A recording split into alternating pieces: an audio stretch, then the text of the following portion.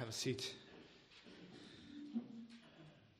Over the time that I was studying at seminary, I'm not sure if this was in a lecture or if this was some book that I read. I read quite a number of different books, and I heard quite a number of different lectures on the subject of preaching. And one thing that I don't remember if I heard it or read it, and I'm not saying I agree with it, was someone explaining that the two most important aspects, the two most important marks of an impactful sermon are the introduction and the conclusion. And I'm sure the person who was saying it or writing it wasn't saying that what is in the middle doesn't matter, but he was emphasizing the introduction and the conclusion are very, very important. And we know this. When we hear a sermon that grips us from the beginning, we tend to follow it easier.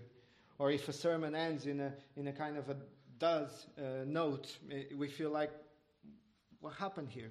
And the illustration, again, I don't remember if I read it or if I heard it. The illustration that was given was of a plane flying. And he said the two most important events in flying a plane are the takeoff and the landing.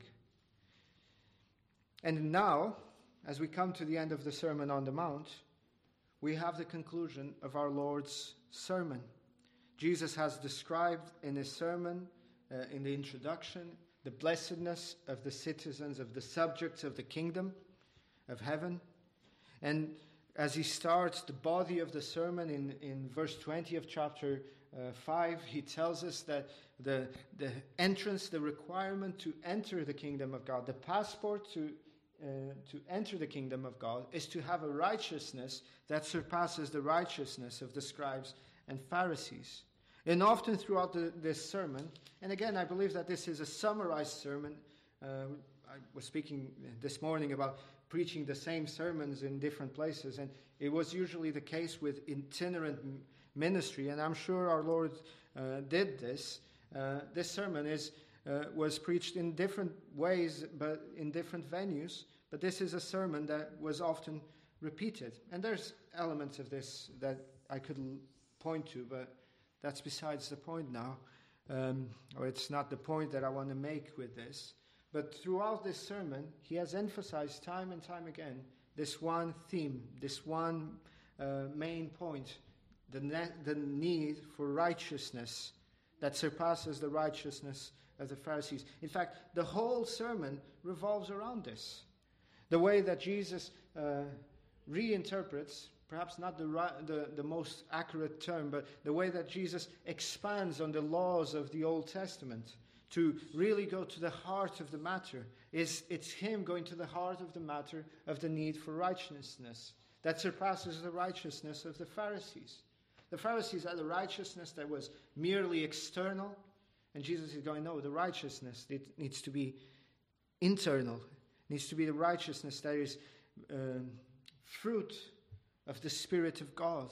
It is not something that you can fabricate. It is something that is given. It is something that is a work of the Spirit. And last week we saw that Jesus returned to this theme of righteousness and of entering the kingdom of heaven when we considered that passage where he teaches the disciples or commands the disciples to keep asking, to pray with perseverance, to ask and seek and knock. We saw that he was again bringing this idea of entering the kingdom of God through striving, through effort. And now we come to the conclusion. Having said all of this, our Lord, in today's passage, that's why we're doing the big overview of these verses. He concludes his sermon very much in the way that preachers throughout the centuries have done, by, in the conclusion, bringing the point home, by emphasizing, by calling for a clear, or making a clear call to action, to obedience and to dedication. He wants to leave nothing to chance or misinterpretation. Just in case, as often the preacher says, just in case we're not paying attention, this is the main point. If you don't take anything else from this sermon, take this home. If you forget everything else, remember this. This is what Jesus is doing now. He's wrapping up, landing the plane, telling us in quick succession the gist of his teaching. The point of this passage is clear. If you're an unbeliever, you cannot misinterpret the words of Jesus. If you're not a citizen of the kingdom, the exclusive claims of the kingdom of God are there to be seen. If you're not a member of this kingdom, you don't belong. There is no middle way. There is no via media. You're either in it or you're outside of it. But I believe that often, coming to this passage, we miss the main point that Jesus intended for this passage to us as believers. So often the narrow way and the fruits and the building on the rock are used as evangelistic passages, and they are there, and they can be used to preach the gospel, to persuade and exhort unbelievers to repent and believe. But I think because we so much focus this on the evangelistic side of it, when we come to the end of the Sermon on the Mount, we lose track of what Jesus is telling us. Because this Sermon on the Mount, as I've emphasized time and time again, is not Jesus talking to the world, pleading with them, persuading them to become Christians, to become disciples. It's Jesus teaching his disciples what is the kingdom of God. And I think the clear message in this conclusion is one that is undeniable. The kingdom of God makes a radical claim. Being a citizen of the kingdom or the kingdom of God makes a radical claim in our lives. You're either in it or you're not in it.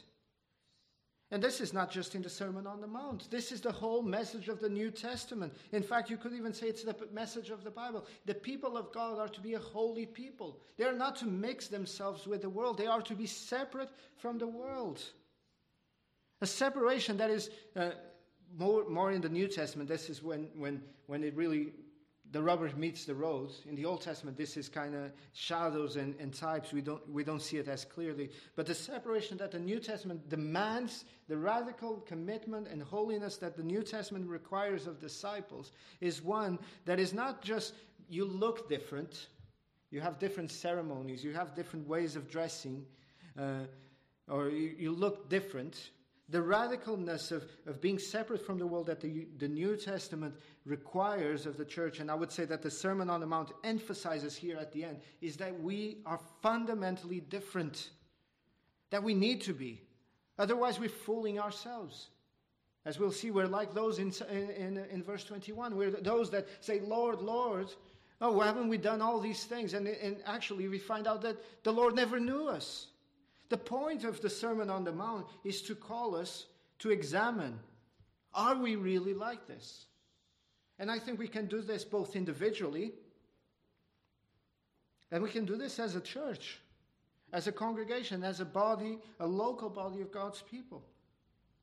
Someone once wrote a book. It's a good book. A book that I would recommend all of us to read. Mark Dever, a pastor from the States, he wrote a book, The 9 Marks of a Healthy Church. And I'm not going to call this sermon the 9 marks because I don't have 9 points, but I have 4 marks of a healthy church. There are 4 marks here in the conclusion of Jesus' sermon that tells us how to distinguish a healthy church, a church that knows the well-defined borders of what it means to be in the kingdom or in the world, that make up this distinction. You're either in it or you're out. And again, the point is that we need to be different. We need to be salt. We need to be light. As we saw when we were looking at the Beatitudes, the blessedness of the character of the citizens of the kingdom is completely at odds with how the world acts and looks at these things. For us being poor, of spirit is actually being rich. It's all upside down in the eyes of the world. But in the eyes of God, it's the right side up. So we'll look at the 4 marks in quick succession, and then we'll conclude by looking at those last 2 verses that tells us about the reaction to the sermon by those who were listening. So first of all, Jesus says, verse 13 and 14, that there are only 2 ways. The world loves to have many different ways. They love to say, oh, there's many ways to go to God. At the end, everything leads, every road leads to God. And they have all kinds of metaphors and illustrations that they try to convince us that this is the case. One that was quite prevalent a few years ago, that you would listen people say, oh, this thing about religion is kind of like someone hugging an elephant, but they're blind.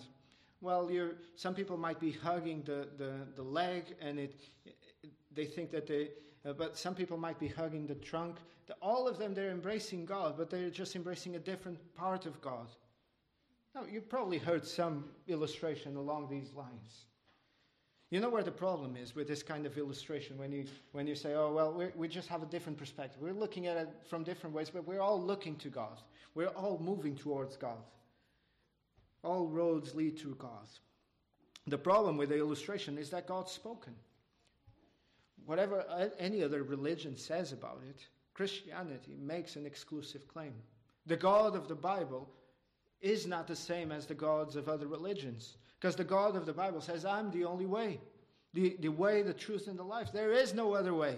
No one comes to the Father but by me. That's what Jesus said. There is exclusivity. So you're either in it or you're out. And Jesus makes it quite clear in the conclusion of the sermon. There are only 2 doors, 2 gates, and there are only 2 ways. There's a wide door and a wide way. Through the wide door, people can go arm in arm, embracing one another. They can bring everything that they want, all the baggage, all the luggage that they want with them.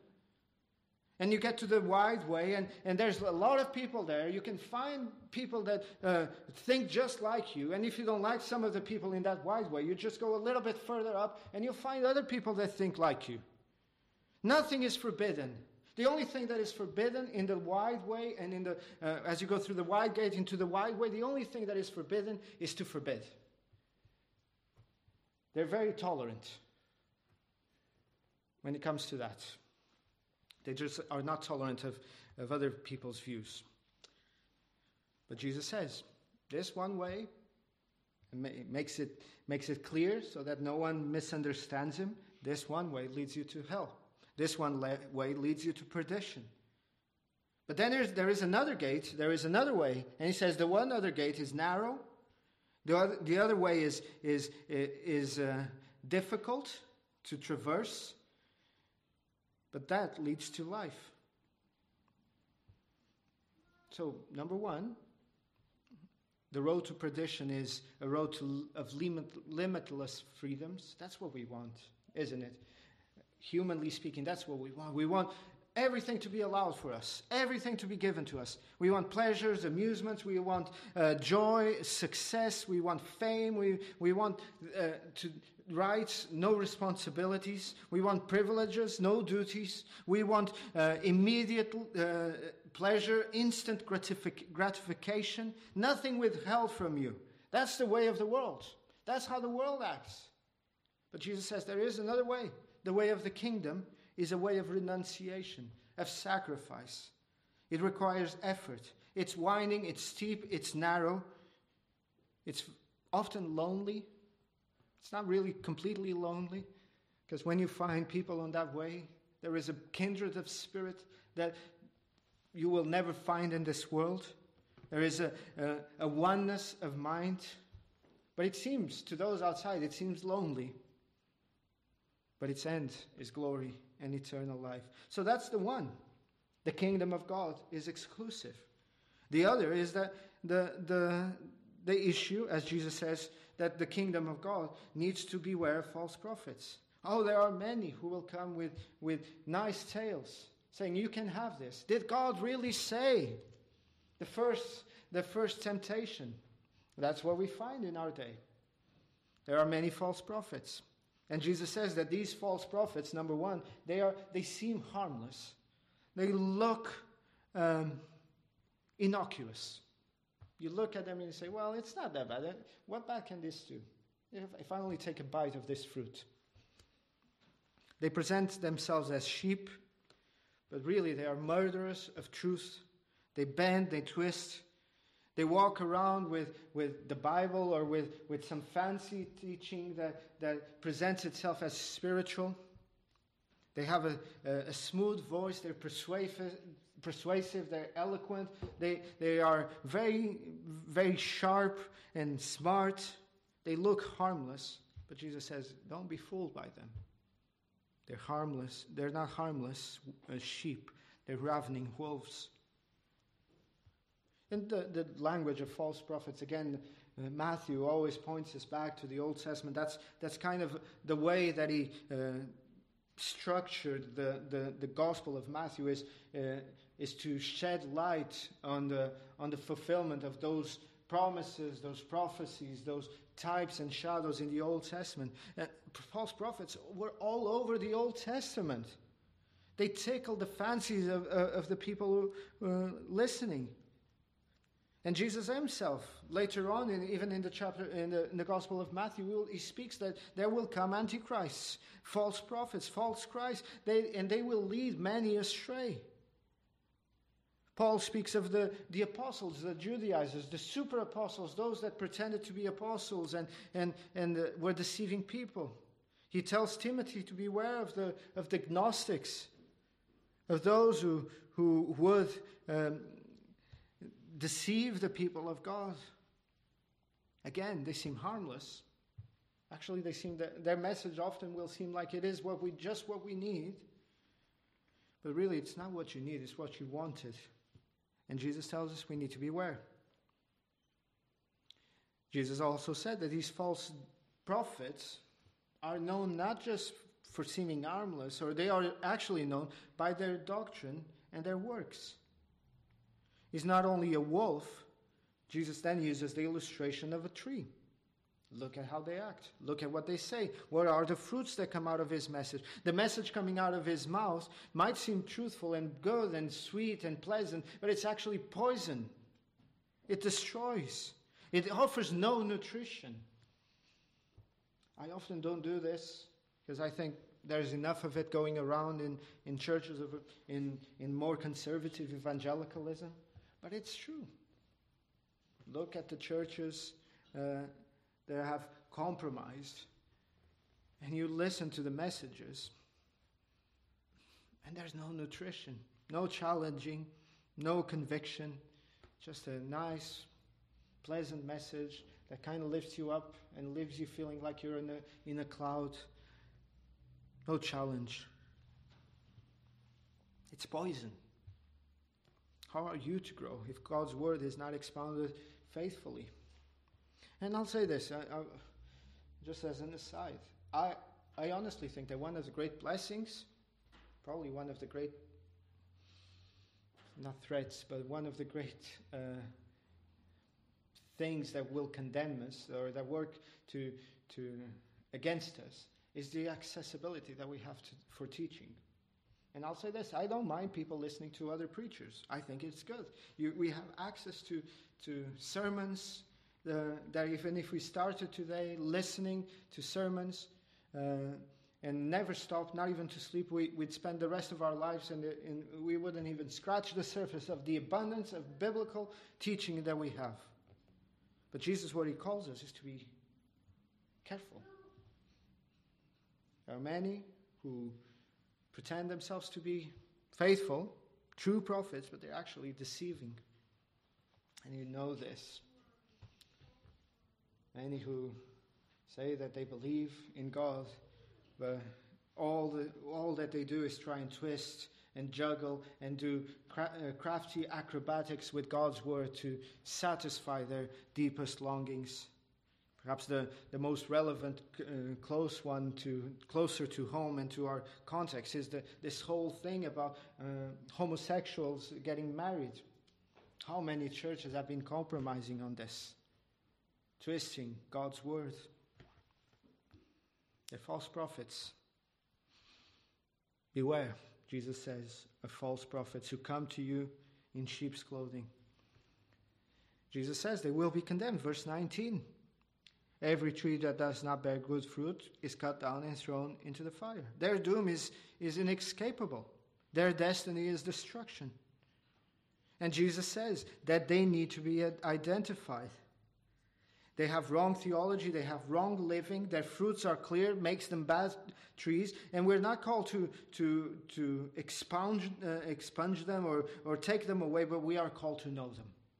In fact, then Paul says we're called to name them and to depart from them. And you might ask, how do we do that? How is it that we find out who the false teachers are? Read your Bible, study it, meditate upon it. It's not just your pastor's job to do it. It's not even your pastor's job to do it. It's your job to know it. Because your pastor might actually be a ravenous wolf. And if you're just trusting blindly the pastor, he will lead you astray. The only safeguard that we have as Christians, as disciples of Christ, is to know our scriptures as much as we can. To pray, to ask, to seek, to knock, that the Spirit would apply the Word, that the Word would in fact be the light upon our path, the lamp for our feet. Thirdly, a mark, well, let's call it that. I'm not sure if it works that well. It's kind of a last-minute change here. But the fourth mark of a healthy church, according to Jesus' conclusion of the Sermon on the Mount, is judging and masking false believers. It is the role of the church to make sure that the membership, that those who belong to the church are truly believers. It's a sad tale. It's a cautionary tale that often happens it's connected to the last point. It's a cautionary tale that sadly often happens in our Presbyterian brethren churches.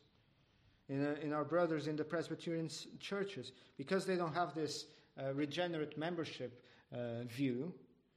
If you're born into a Christian family, you belong to the church, you're baptized into the church, and when you become an adult, unless you have reneged or apostatized, you're assumed to be a Christian.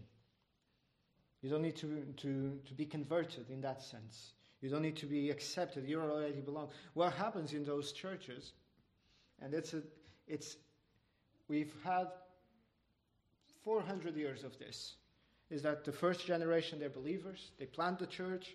They're zealous. They're faithful. The second generation starts to water down. The third generation, they don't even know what they believe anymore.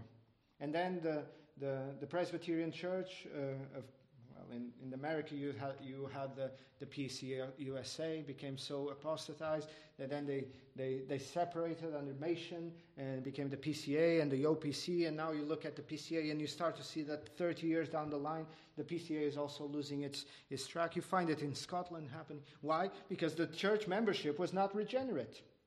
Because there was no care given to making sure those who belong. But if the church membership is regenerate, and if they are these who are aware of false prophets and are guarding against declension, the church remains. The church thrives. The church purifies itself with time. But our text reveals, doesn't it? I've once heard this passage being called, verse 21 being called the most, the most frightening passage in the whole of the Bible. Verse 21, the most frightening passage in the whole of the Bible. And it's frightening. Think about it. These people profess. These people actually have works in some way. You want to know what's the worth of your profession of faith according to Scripture? Your profession of faith is worth nothing. Your profession of faith is worthless if it's alone. You want to know what your works are worth? If they are alone, they're worth nothing. Because a true believer, according to Jesus, a true disciple of Christ, a true citizen of heaven, is not known only or primarily, or well, not primarily, it's not only known by what he professes. Again, if you're a believer, if you're a true Christian, you will profess. But that's not the only thing that will make you known as a Christian. Just because you say it doesn't make you one. These false believers, they called upon Jesus. They called him intensely and affectionately, Lord, Lord. But there is somewhat of a gulf. I'm not sure if it's between what they say and what they do, because apparently they also do things. Apparently they prophesy in the name of Christ. They cast out demons in the name of Christ. And they've done many wonders in his name. So it's not just the professing and doing. Jesus puts it even beyond the doing. Because that's the problem with the Pharisees. The Pharisees professed and they did. You would be very strange to point out to a Pharisee and say that he wasn't doing. He was doing. But it was the fact, the reason, the heart behind what he was doing. It wasn't because of love and for the Lord. It wasn't because he desired to do the Father's will. It was because he desired to build himself up.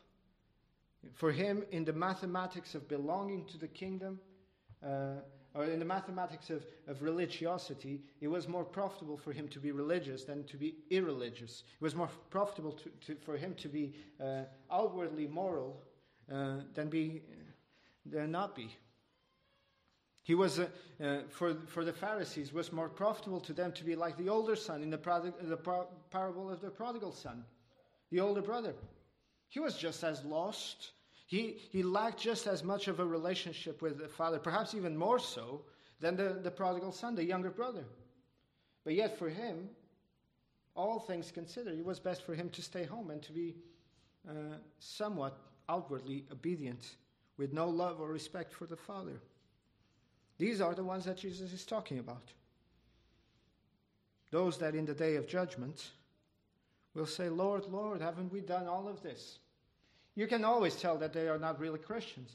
Because a true Christian, if they found themselves barred at the entrance of the gates of heaven, I would hope, and I assume that no true Christian would start pointing out to the things they did. Oh, I did this. I did that. Oh, I prayed the prayer once, Lord. And the preacher said that if I was honest and sincere, that I was saved. That's a mark of a false believer. It's those who know the will of the Father. So you're not known by what you profess. Or you're not, what makes you a Christian is not what you profess. Or it's not even your outward works. Jesus says it's doing, the desire to do the will of God. It's the obedience that flows from a desire to do the will of the Father. And what is the will of the Father? That we would know Christ, that we would believe him, and that we would repent of our sins and put our faith and trust in him and him alone. That is the passport for the entrance in heaven. A true believer is distinguished from a false believer, and this is important as well, ultimately in the day of judgment. This is not to excuse, because the church needs to have a role in making sure that those that belong to the church are true believers as much as they can. It's the holding of the keys of heaven. Discipline needs to happen in the church, Matthew 18. So there is a need for judgment, for discernment.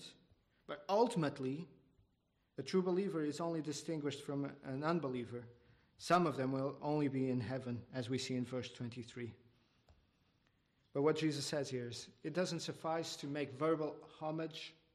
It doesn't suffice to be very obedient outwardly, to look very pious. Your creed and your conduct don't buy you an entrance into heaven. You can belong to the most faithful church, most perfect church, to the most fruitful church. That doesn't give you an entrance into heaven. Your father, your mother, your grandfather, your grandmother, your uncles, they can all be nice, good, faithful Christians. That doesn't buy you entrance into heaven. It's being known by Christ. It's knowing Him and being known by Him. It is the most frightening verse in the Bible. Very rarely you come to this passage and you don't wonder to yourself, am I one of these, Lord? Am I one of these? But finally, fourth mark of a healthy church, according to Jesus' conclusion of the Sermon on the Mount, is the foundation. Jesus ends his famous sermon by citing 2 builders, 2 houses, 2 foundations, and 2 outcomes. Again, leaving nothing to be wondered if there is another way. There is only one way. Or there are only 2 ways. One leads to heaven and eternal life. The other leads to hell and eternal damnation. There's one house. Both of them are faced with the same circumstances. You have rain, you have wind, you have floods. You kind of see the encompassing element, right? Rain comes from the top down, wind comes from the side. Floods, it's as if it comes from the ground up. All of it surrounds from high to low, as Spurgeon says. And on every side, trials come, rain, floods, and wind. No shield. But there's one house that stands. It's a house that is built upon the great foundation that Christ Jesus is, on the solid rock. That's the wise builder, the one who hears and does, the one who hears and obeys, the one who knows the voice of his master, the sheep that know their master's voice, and their master knows them by name. It is Christ that is the foundation, nothing else. If our allegiance or our foundation is our really nice heritage, Reformed Protestant, Reformed Baptist heritage, our puritanical descendants, or if our foundation is our particular Baptist creeds, if our foundation is anything else but Christ, we're building on the wrong foundation. However beautiful it might look on the outside, it is Christ and Christ alone that we stand. And that was the problem with the Pharisees. Even though they professed to have Abraham as their father, to obey the voice of Moses, to revere and worship God, but reality is that they rejected Jesus. Therefore, they rejected the only foundation. It is clear. Well, technically, you can even say that they rejected both Abraham, Moses, and God in doing this. But because you cannot have them without having Christ. They rejected Christ, so they rejected all of it. But because that's what they pointed us, that's what Abraham and Moses were pointing us to. But you build on the foundation of Christ. That's the only foundation. That's the only solid ground in His Word. In His Word. Isn't it interesting? From the start, where are all the attacks of the world and the devil, and even if our flesh pointed towards? Throughout history, even from the beginning and first sin, it's did God really say? Genesis 3, serpent comes to Eve to tempt her. Where does the serpent, where does the devil focus his attack? On God's word. Did God really say? And throughout history, that's been the case. Did God really say? It was there in the beginning with the Judaizers in the days of Paul, with agnostics towards the end of the first century that John the Apostle fought so strongly against. He was there throughout the Middle Ages. Did God really say that Christ is to be the head of the church? We quite fancy having the Bishop of Rome as the head, as the mediator, as the substitute, as the vicar of Christ. Or we would actually want to have Mary as a co-mediatrix, because Jesus just seems too stern. We want to have Mary as our intermediator between us and Jesus, and then Jesus between to the Father. Did God really say? It's the same attack. Throughout the 18th century with the Enlightenment, the 19th century with liberalism, the 20th century with neo-liberalism, to the 21st century with the attacks on God's Word with regards to sexuality and the roles, the complementarian roles that the Bible is so clear about. To the secularism, wanting to bring the church into the world for the sake of being relevant. Why do we want to be relevant and sacrifice that which Christ gave us?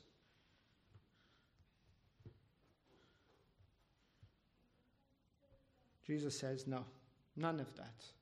Christ, me and me alone, I and I alone am the foundation, both individually in our lives, for our faith, and for any congregation that is a local church, a representation of the universal church in a local community. It's Christ and only Him that delivers us from the judgment to come.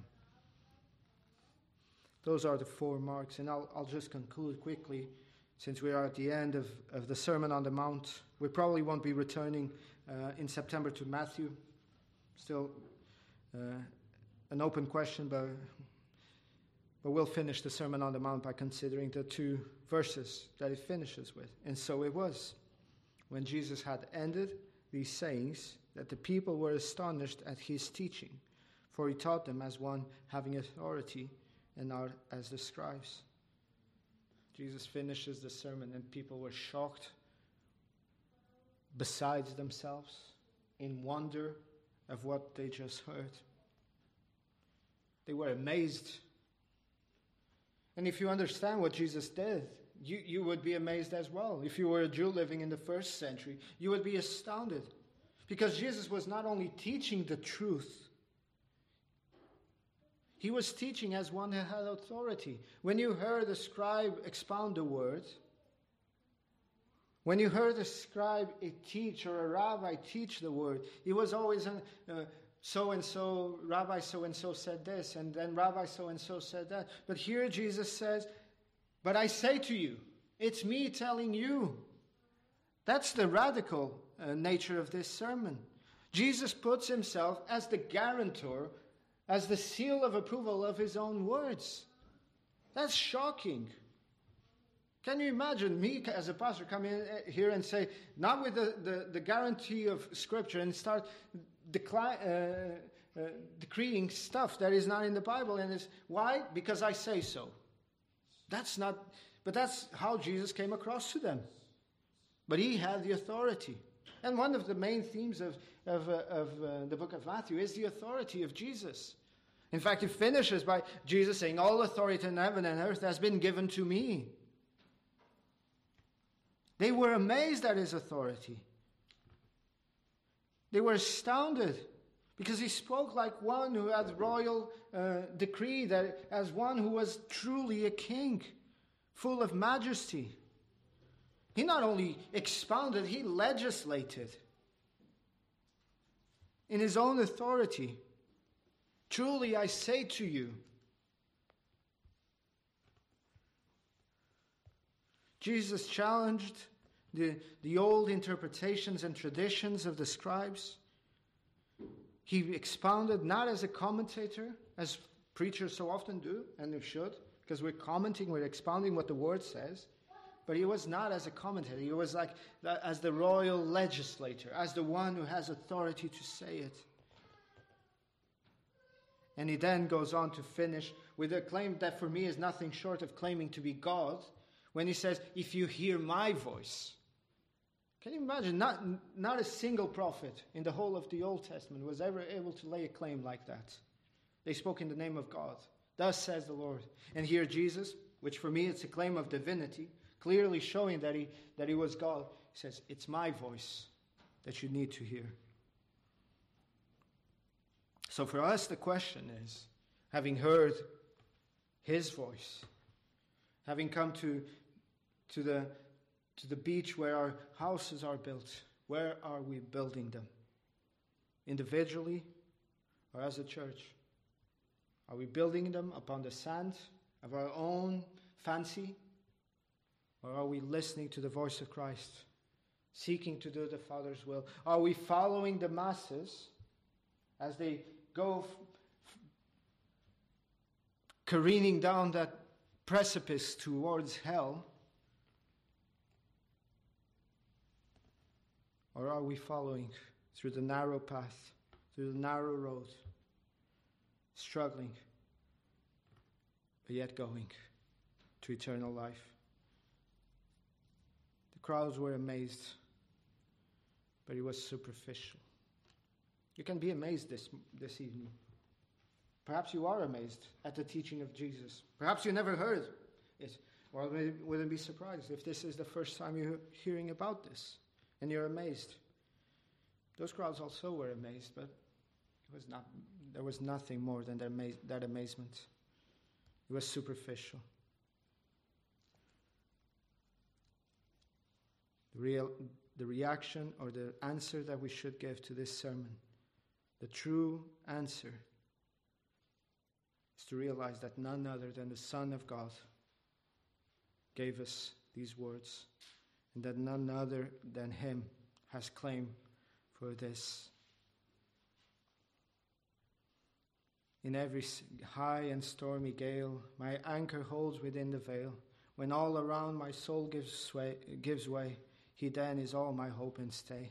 On Christ, the solid rock, I stand. All other ground is sinking sand. No other foundation can no man lay than that which is laid, which is Christ Jesus, Paul says. Nevertheless, this solid foundation of God stands sure, having this seal: the Lord knows them that are His. Let every one that names the name of Christ depart from iniquity. In just a few moments after we sing our final hymn, we will be celebrating just that. Indeed, that is the mark of a true church: obedience. Obedience to Christ's commands. And He has told us to celebrate it often. And that what this marks is precisely that we belong to Him. That He knows us. That on the last day, we won't be pounding on the outside of the door, because we know that He knows us and we know Him. We know that He loves us and we love Him. We have that personal relationship with Him. We are known by Him, loved by Him. But the other side is that we are, as we know that we are His, we also know that we are called to be holy, to be separate, to be distinct. The whole thing about being called the saints. So often Paul addresses the church as the saints of God in Ephesus or in Philippi. Saints means to be separate, to depart from evil, to depart from the world. We're in the world, but we're not of the world.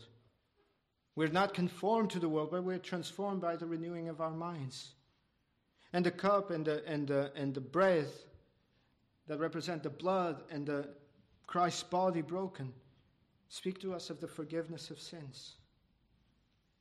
And that forgiveness of sins is not a license to sin more. Far be it. God forbid, as Paul says.